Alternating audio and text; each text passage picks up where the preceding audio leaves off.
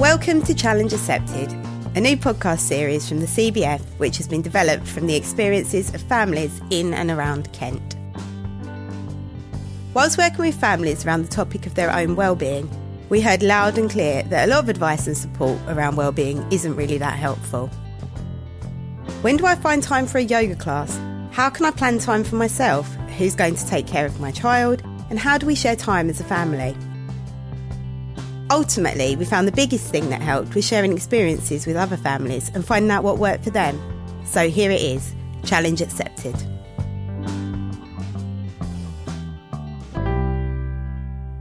Hello, I'm Gemma from the CBF and welcome to the third episode of our podcast series, Challenge Accepted.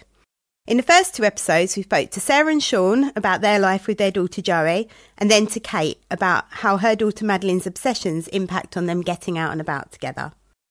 This time we'll be talking to Eva. When Eva contacted us, she told us she'd recently given herself permission to take time for herself, and she shared a list of amazing activities that she'd been trying out. So of course we needed to talk to her about these interesting activities to hear how they'd helped with her overall well-being. And when I spoke to Eva, it became obvious that she's been on a bit of a well-being journey. So as well as hearing about her performing, her running, her singing, her crafting, we touched on some wider issues that affect families of people with learning disabilities, like society's expectations of mothers, of fathers, of working parents, and the perfect summer holiday. It really is an insightful and inspiring chat, and I hope you enjoy it.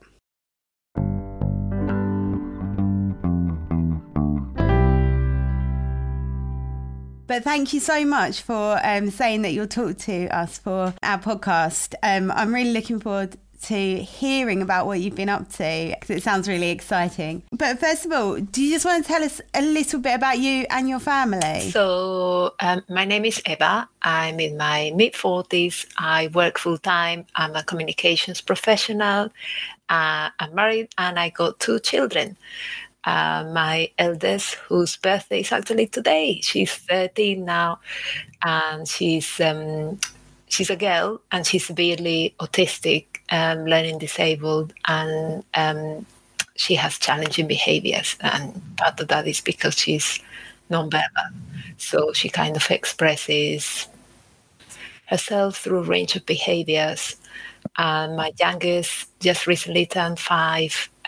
He's a boy and he recently started at school. So you've got your hands full with a 13-year-old and a 5-year-old. And what struck us most about your email when you emailed us and said, you know, I'd like to speak to you, apart from the massive list of activities you've been doing, which we'll talk a little bit more about in a bit, was that you mentioned kind of giving yourself permission to take time for yourself.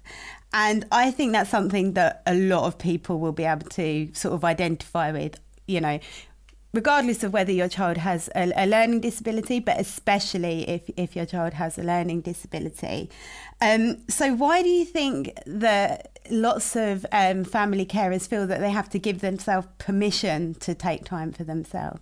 I think it's really difficult, perhaps more for women or mothers, you know, coming from a culture where you kind of brought up to be mindful of your role as part of the family, as a kind of angel of the household that keeps the circus running and the plates spinning.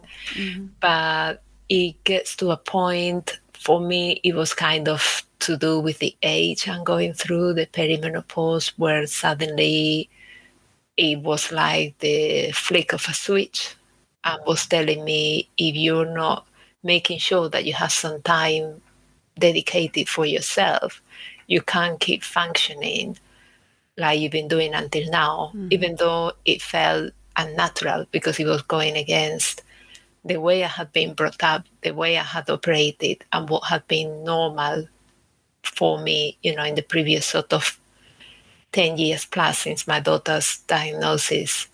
I had maybe before had time for myself out of the house.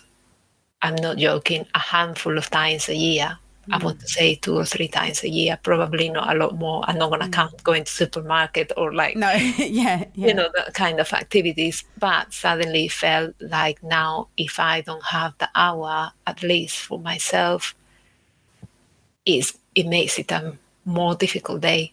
I have to have the hour every day. Yeah, I guess it's like that notion of putting your gas mask on before you put everyone else's on, isn't it? You know, if you're not looking after yourself, how can you possibly, you know, look after everybody else? And I think it's really interesting that you bring up like the you know, the subject of mothers, you know, and I'm sure there's lots of dads who experience this as well and don't have time to take time for themselves. But I think, you know, there is a certain thing about mothers feeling like they should be everything, you know, working, looking after the children, and, you know, and all of those things. Totally. I have to disclose that in my case, my husband is the stay-at-home parent.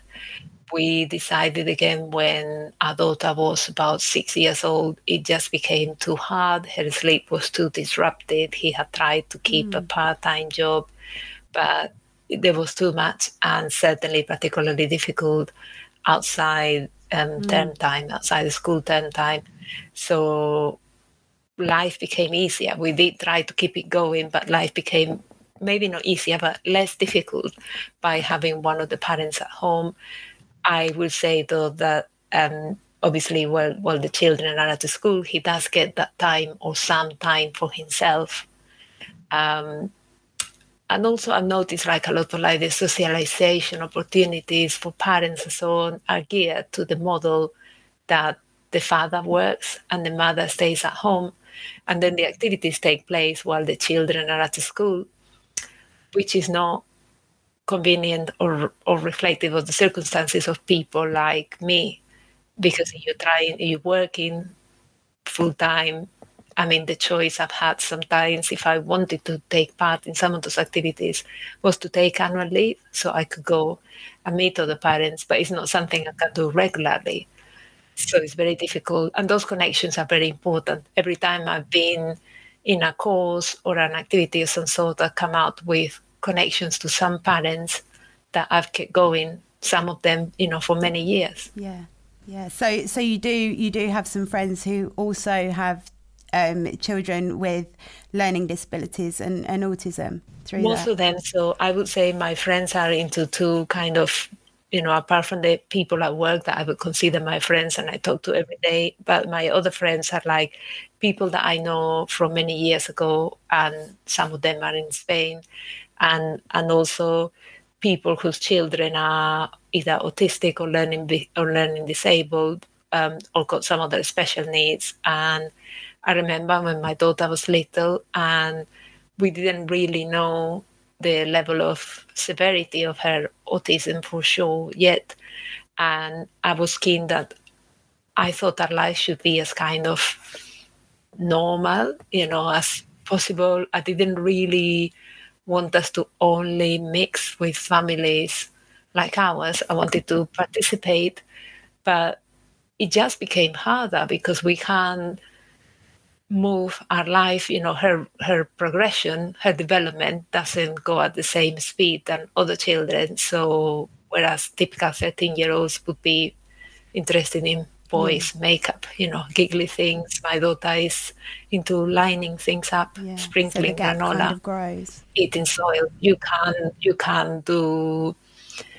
So it's become easier, I suppose, and more relaxing and more welcoming and fulfilling for us to be with other families like ours, even though maybe we cannot meet that much in person, or certainly we cannot meet that much in person with the children, because our children won't tolerate, you know, that sort of activity. At least we as parents can be and in knowing touch. someone else who gets it, I imagine, is really really you know, just reassuring and not as isolating, I guess, as not knowing anyone else.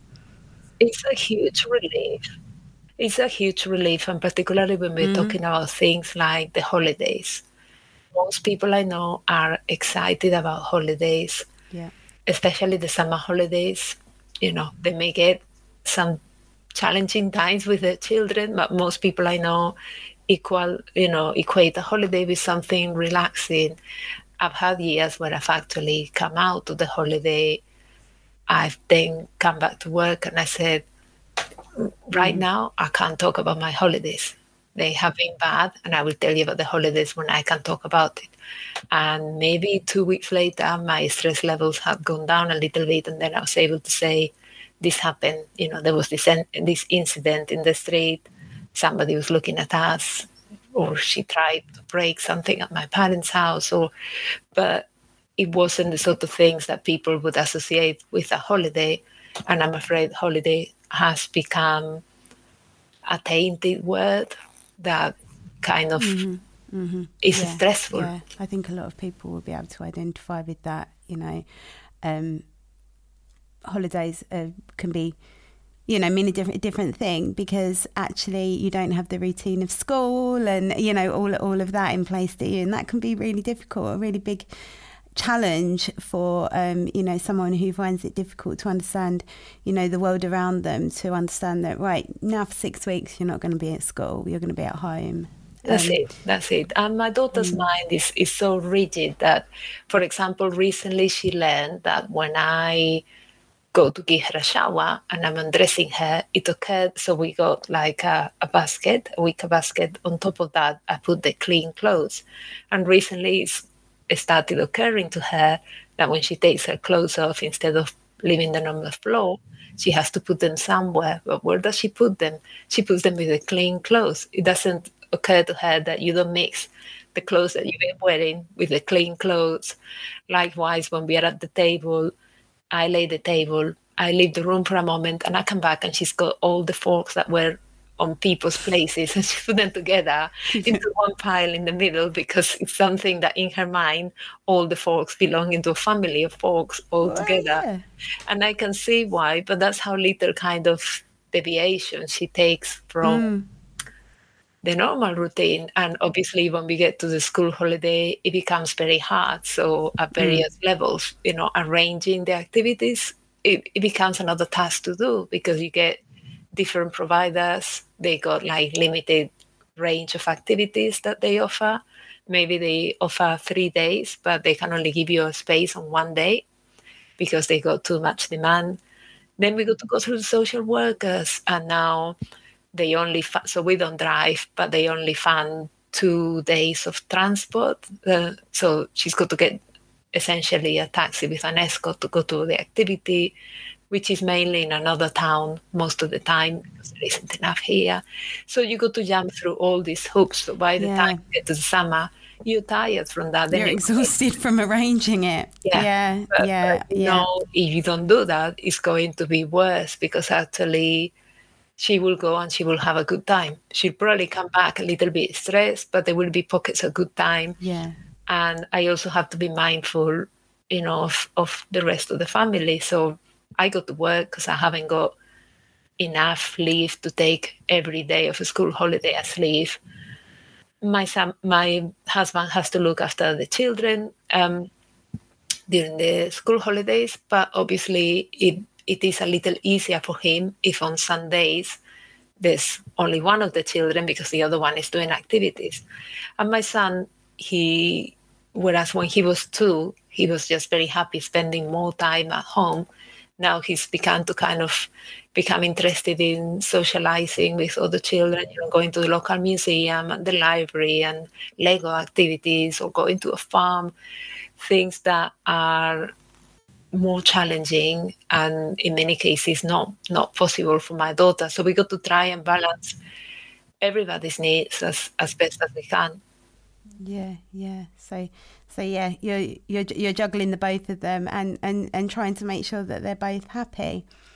So Eva, you sent me a list of things that you have been doing for yourself. Do you just want to tell us a bit about them? Because I just think some of them are really amazing. Thank you. So it all kind of was ignited by someone reaching out for a project from Keras, Oxfordshire, and it was a storytelling project. It was a lady called Georgie Steele, and Georgie got a group of us together in the evenings to do an online session to show us about the principles of good storytelling. And then we worked on stories inspired by our lives as Keras. We all came from like different backgrounds and circumstances, and we put it together for an event where she also performed her play, and I'll Blow Your House Down, at the Old Fire Station in Oxford. And we did that, I think it was around November last year. There's going to be a kind of follow-up, hopefully, at sometime this year. My story, I mean, I've been writing all my life as a hobby, so it wasn't new to write a story, but it wasn't certainly new to write a story inspired by my life and my circumstances. But what was new was that the telling, I've done readings, but this wasn't a reading. It was like a kind of post-it note, and you had to remember what the story was about and tell it from the words. And that was pushing me out of my comfort zone a bit, and it was a good thing, and a very emotional day. So that was one of the things I've done. I've been doing daily walks. So in May, I actually ended up being the person in my team who walked the most because I'm older than the others, and I kind of wanted to lead by example. We were all kind of like going for a walk every day, or as many as we could fit, really recording our steps and then adding them up as part of our well-being initiative at work. Then that sort of inspired me because I thought, well, I've never been sporty, but I've been doing all this walk. I do like walking. I enjoy it.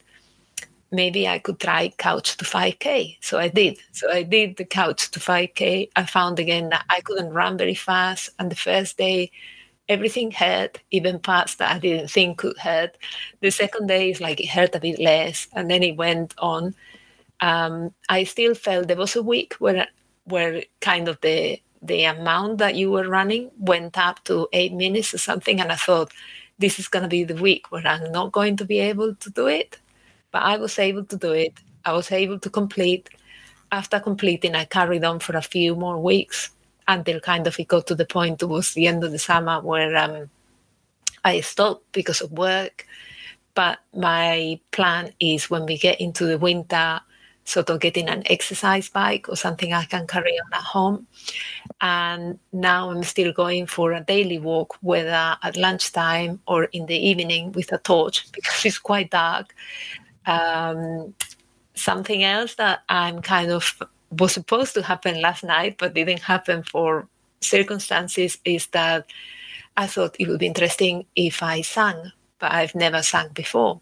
But one of my friends from the storytelling group said, I sing and I play the guitar. I said, let's do it.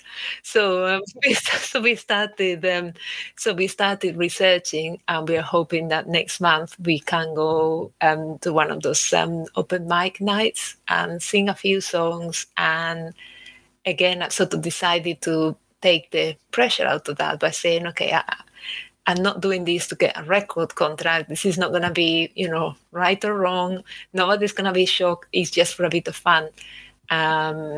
So I'm doing that as well. I went to a local craft cafe and I tried something. Again, I'm not like the most sort of arty person, but they were very welcoming. And I thought, why not? So I tried weaving. I wasn't very good at weaving. The person sitting next to me had to tell me several times what to do, but for some reason my brain didn't get it. But it was still a positive experience to try something new. I'm waiting to hear about some cookery sessions locally. And I think before I was thinking, well, things I can do, writing, not much more. Things I can't do, everything else. But now I'm thinking, at least I'm going to give it a go. If it's not perfect, it doesn't matter, as long as I enjoy it.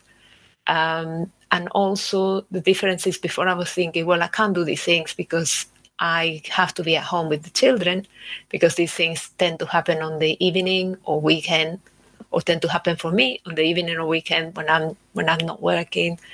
But now I try to have a balance. So I'm encouraging my husband to kind of find, what he's into, walking and other activities. He went on a holiday as well. So I said, well, instead of having a holiday, I want to take my days separately. So some days I go to have dinner with friends. I went invited to a friend's wedding and I had a lovely day where instead of looking after other people look after me for the whole day.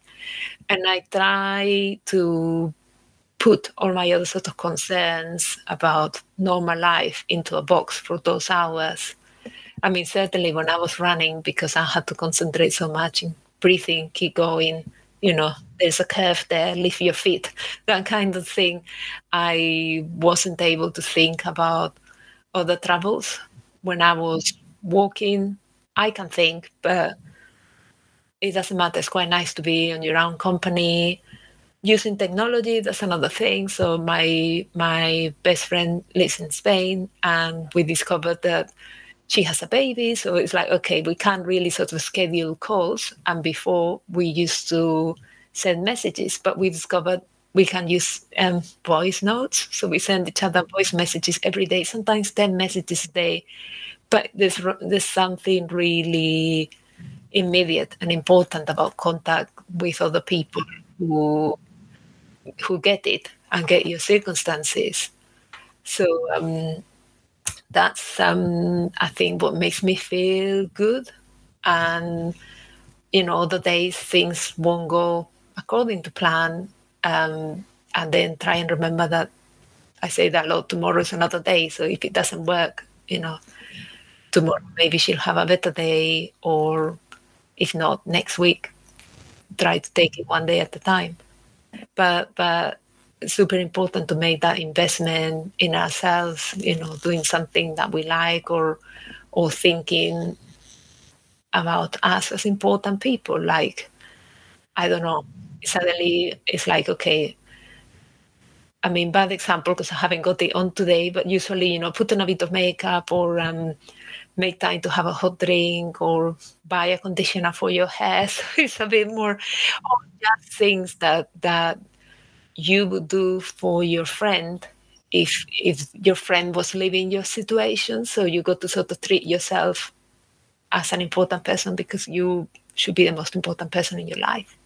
Oh, Eva, there's some amazing tips in there. And I think that's a really good point about, treat yourself how you would treat a friend if they were in your situation, because sometimes we find it really difficult, to be kind to ourselves when we're going through difficult situations. And I love the fact that you've done some things that are just tiny snippets, like you say, just putting makeup on in the morning and spending a bit of time doing that, or, putting a hair treatment on, which can be done very quickly, or, going for a walk and then doing the Couch to 5K, which you can do from your doorstep, can't you? So it's just when you've got time, you can do that, to other stuff that's organised.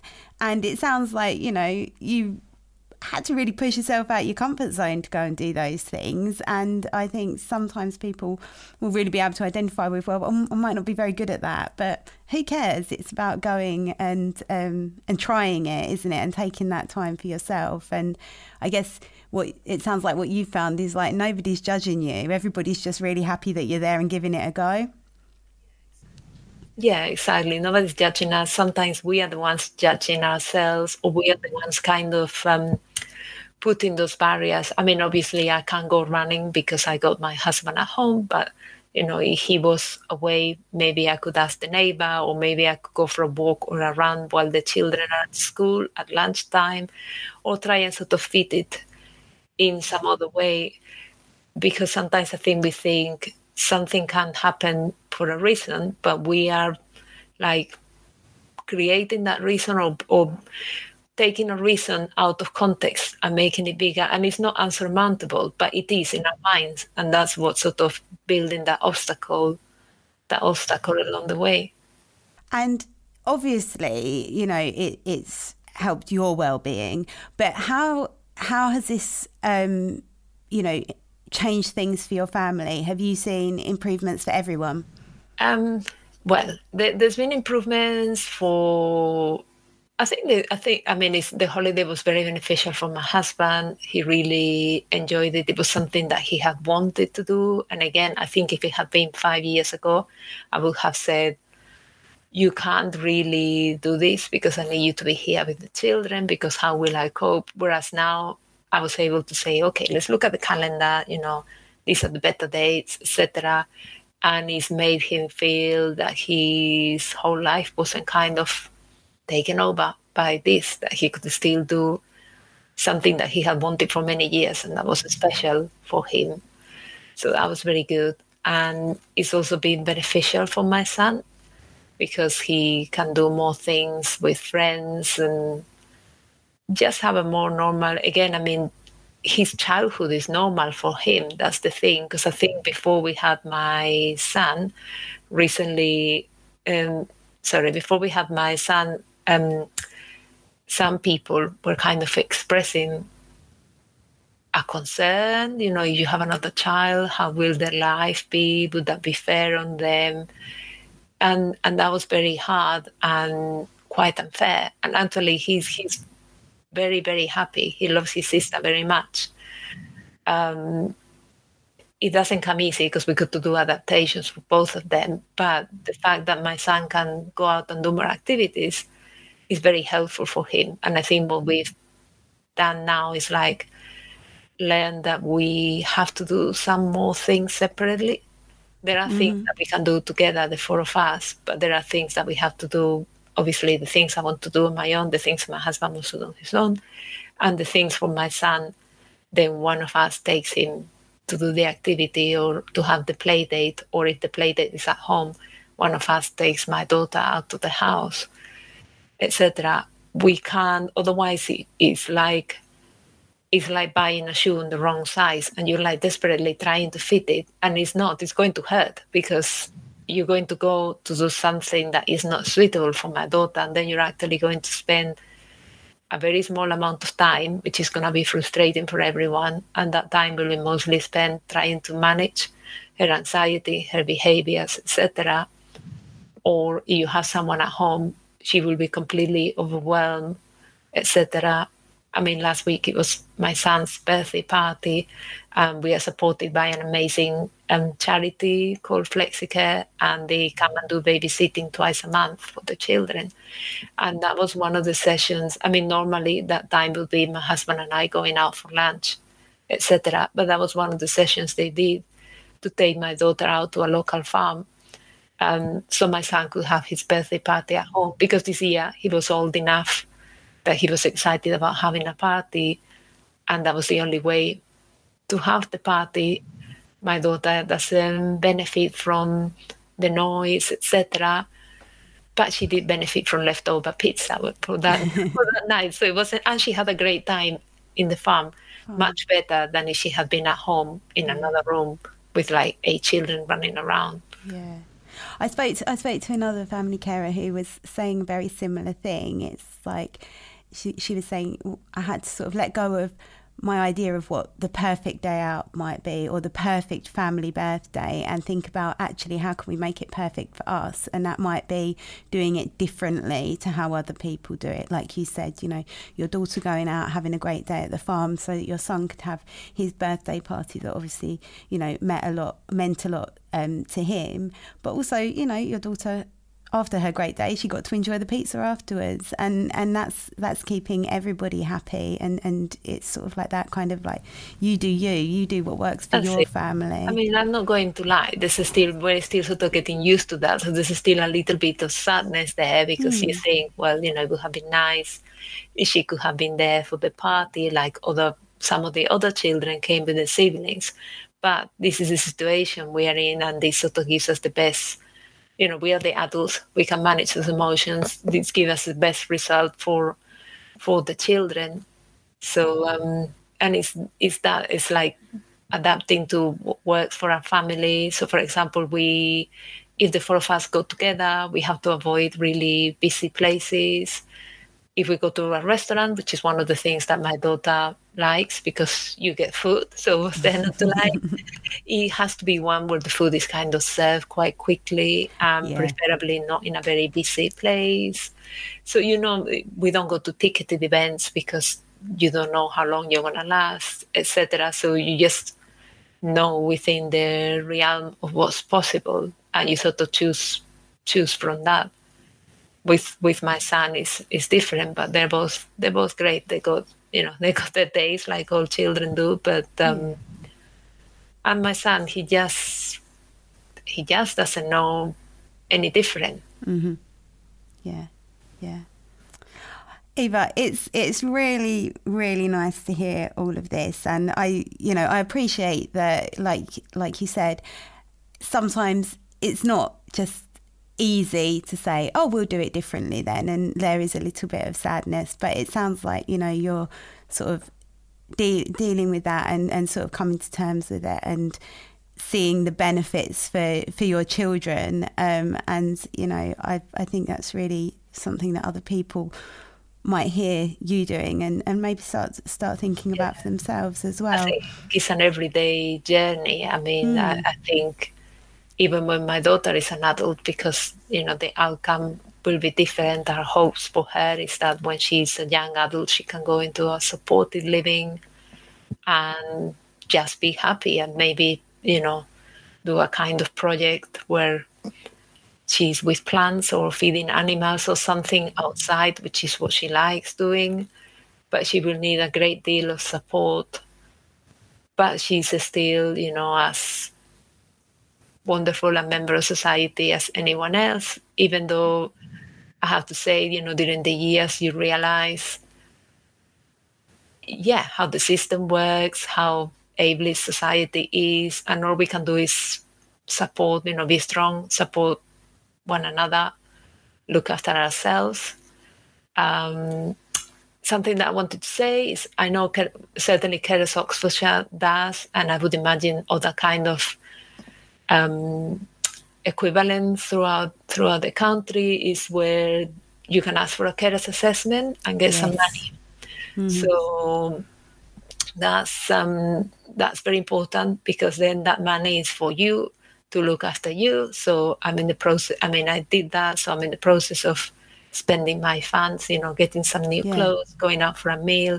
I'm thinking of joining a mosaic class as well. Mm-hmm. So but you can use the money, in whichever way that supports your well-being, that is agreed with the person. The process is quite smooth. You have a chat, you fill in a form. So that's a very good thing. And the other thing that I wanted to say is how important to get respite. So I know families like ours are not very different to ours, and they don't get respite, and they don't even have a social worker. Mm-hmm. For us, it was very, very difficult getting a social worker. We only kind of managed around the time just before my son was born. And that I remember spending my pregnancy going to meetings where essentially they were trying to put me off from that point. And I was like, no, we need this. And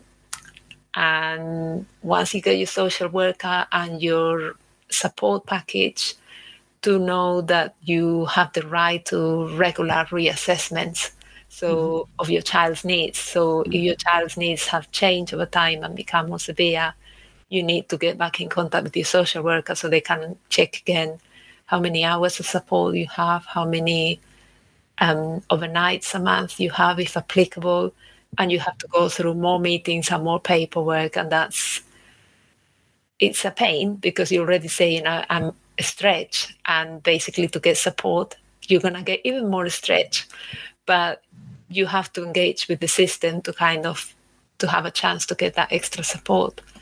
So it needs to be done. So I just wanted to let people know, because I myself didn't know that you had the right to get regular reassessments. Yeah. I think that's absolutely amazing advice about the carers assessments, and also about respite. Respite isn't easy to get, as you found. There can be a lot of meetings, a lot of paperwork, but the outcome can be really beneficial. So thank you for raising that issue. The last question I wanted to ask you, and some people have found this difficult, but I think it's a really important one to ask, is what are you most proud of in terms of yourself and your family? Yeah, it is difficult. I mean, I suppose that we are persevering, trying to make life as good as possible for the people in our family, trying to sort of adapt to circumstances that are not easy and are changing all the time. I think for most people, life can be difficult anyway because it doesn't come with any instructions, but we got like that extra layer. And it was only when we got to the COVID era, I think, that I realized, because I thought, I look around me and I saw that a lot of people were struggling, and the ones that I saw were struggling the most were people that I knew who were young people, because they hadn't had the experience of things, massive things, important things going wrong in the most. And I thought, we're going to be okay because we've already gone through this, because, it wasn't supposed, at the time of the diagnosis, I found it the first year afterwards very, very difficult. And then it sort of became more normal. But I thought, yeah, it's just very hard, but we haven't fallen to pieces. We're not going to fall to pieces. We're just going to carry on. But key to that is looking after ourselves. And that's something that I hadn't realized until I kind of ran myself to the ground. Yeah. Thank you, Eva. And that's what I'm hoping that other people will realize, because, carers burnout is real, and other people will realize before they get to that point, ideally as soon as possible. And it doesn't make you selfish or horrible or, a worse person in any way. It's just going to help you be stronger in the long term. Yeah. And that is something to be proud of, so that you're looking after yourself so that you can look after your family. Thank you so much, Eva. Yeah, totally. I would encourage others to do that. Thank you for your time. Yeah, really nice to speak to you. I could speak to you for ages. And good luck with your open mic nights and with your new crafting adventures, and with your running when you get back to it. I hope that you continue to take time to look after yourself. And it's been great talking to you. Thank you. Thank you. Take care. Take care.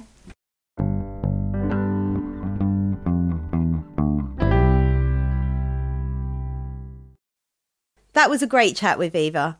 Some food for thought when taking time for yourself. Actually give yourself permission to take a break. You deserve it. Treat yourself as you would treat a friend. And try new things, even if you think you'll be rubbish at them. It's the taking part and getting a break that counts. Here are some other top tips sent into the CBF's Family Carer email network. Link wherever you found this podcast if you want to join that. Just deep breaths and mindfulness helps me. It's okay to be stressed, but make sure you take time to just give yourself credit for doing the best you can. When my daughter is in bed, I can relax, or just keep checking in with myself. I gave myself permission to take 2 days of annual leave and have these as well-being days myself. While my children were at school doing things I wanted, window shopping, museum, walks, lunch out with friends.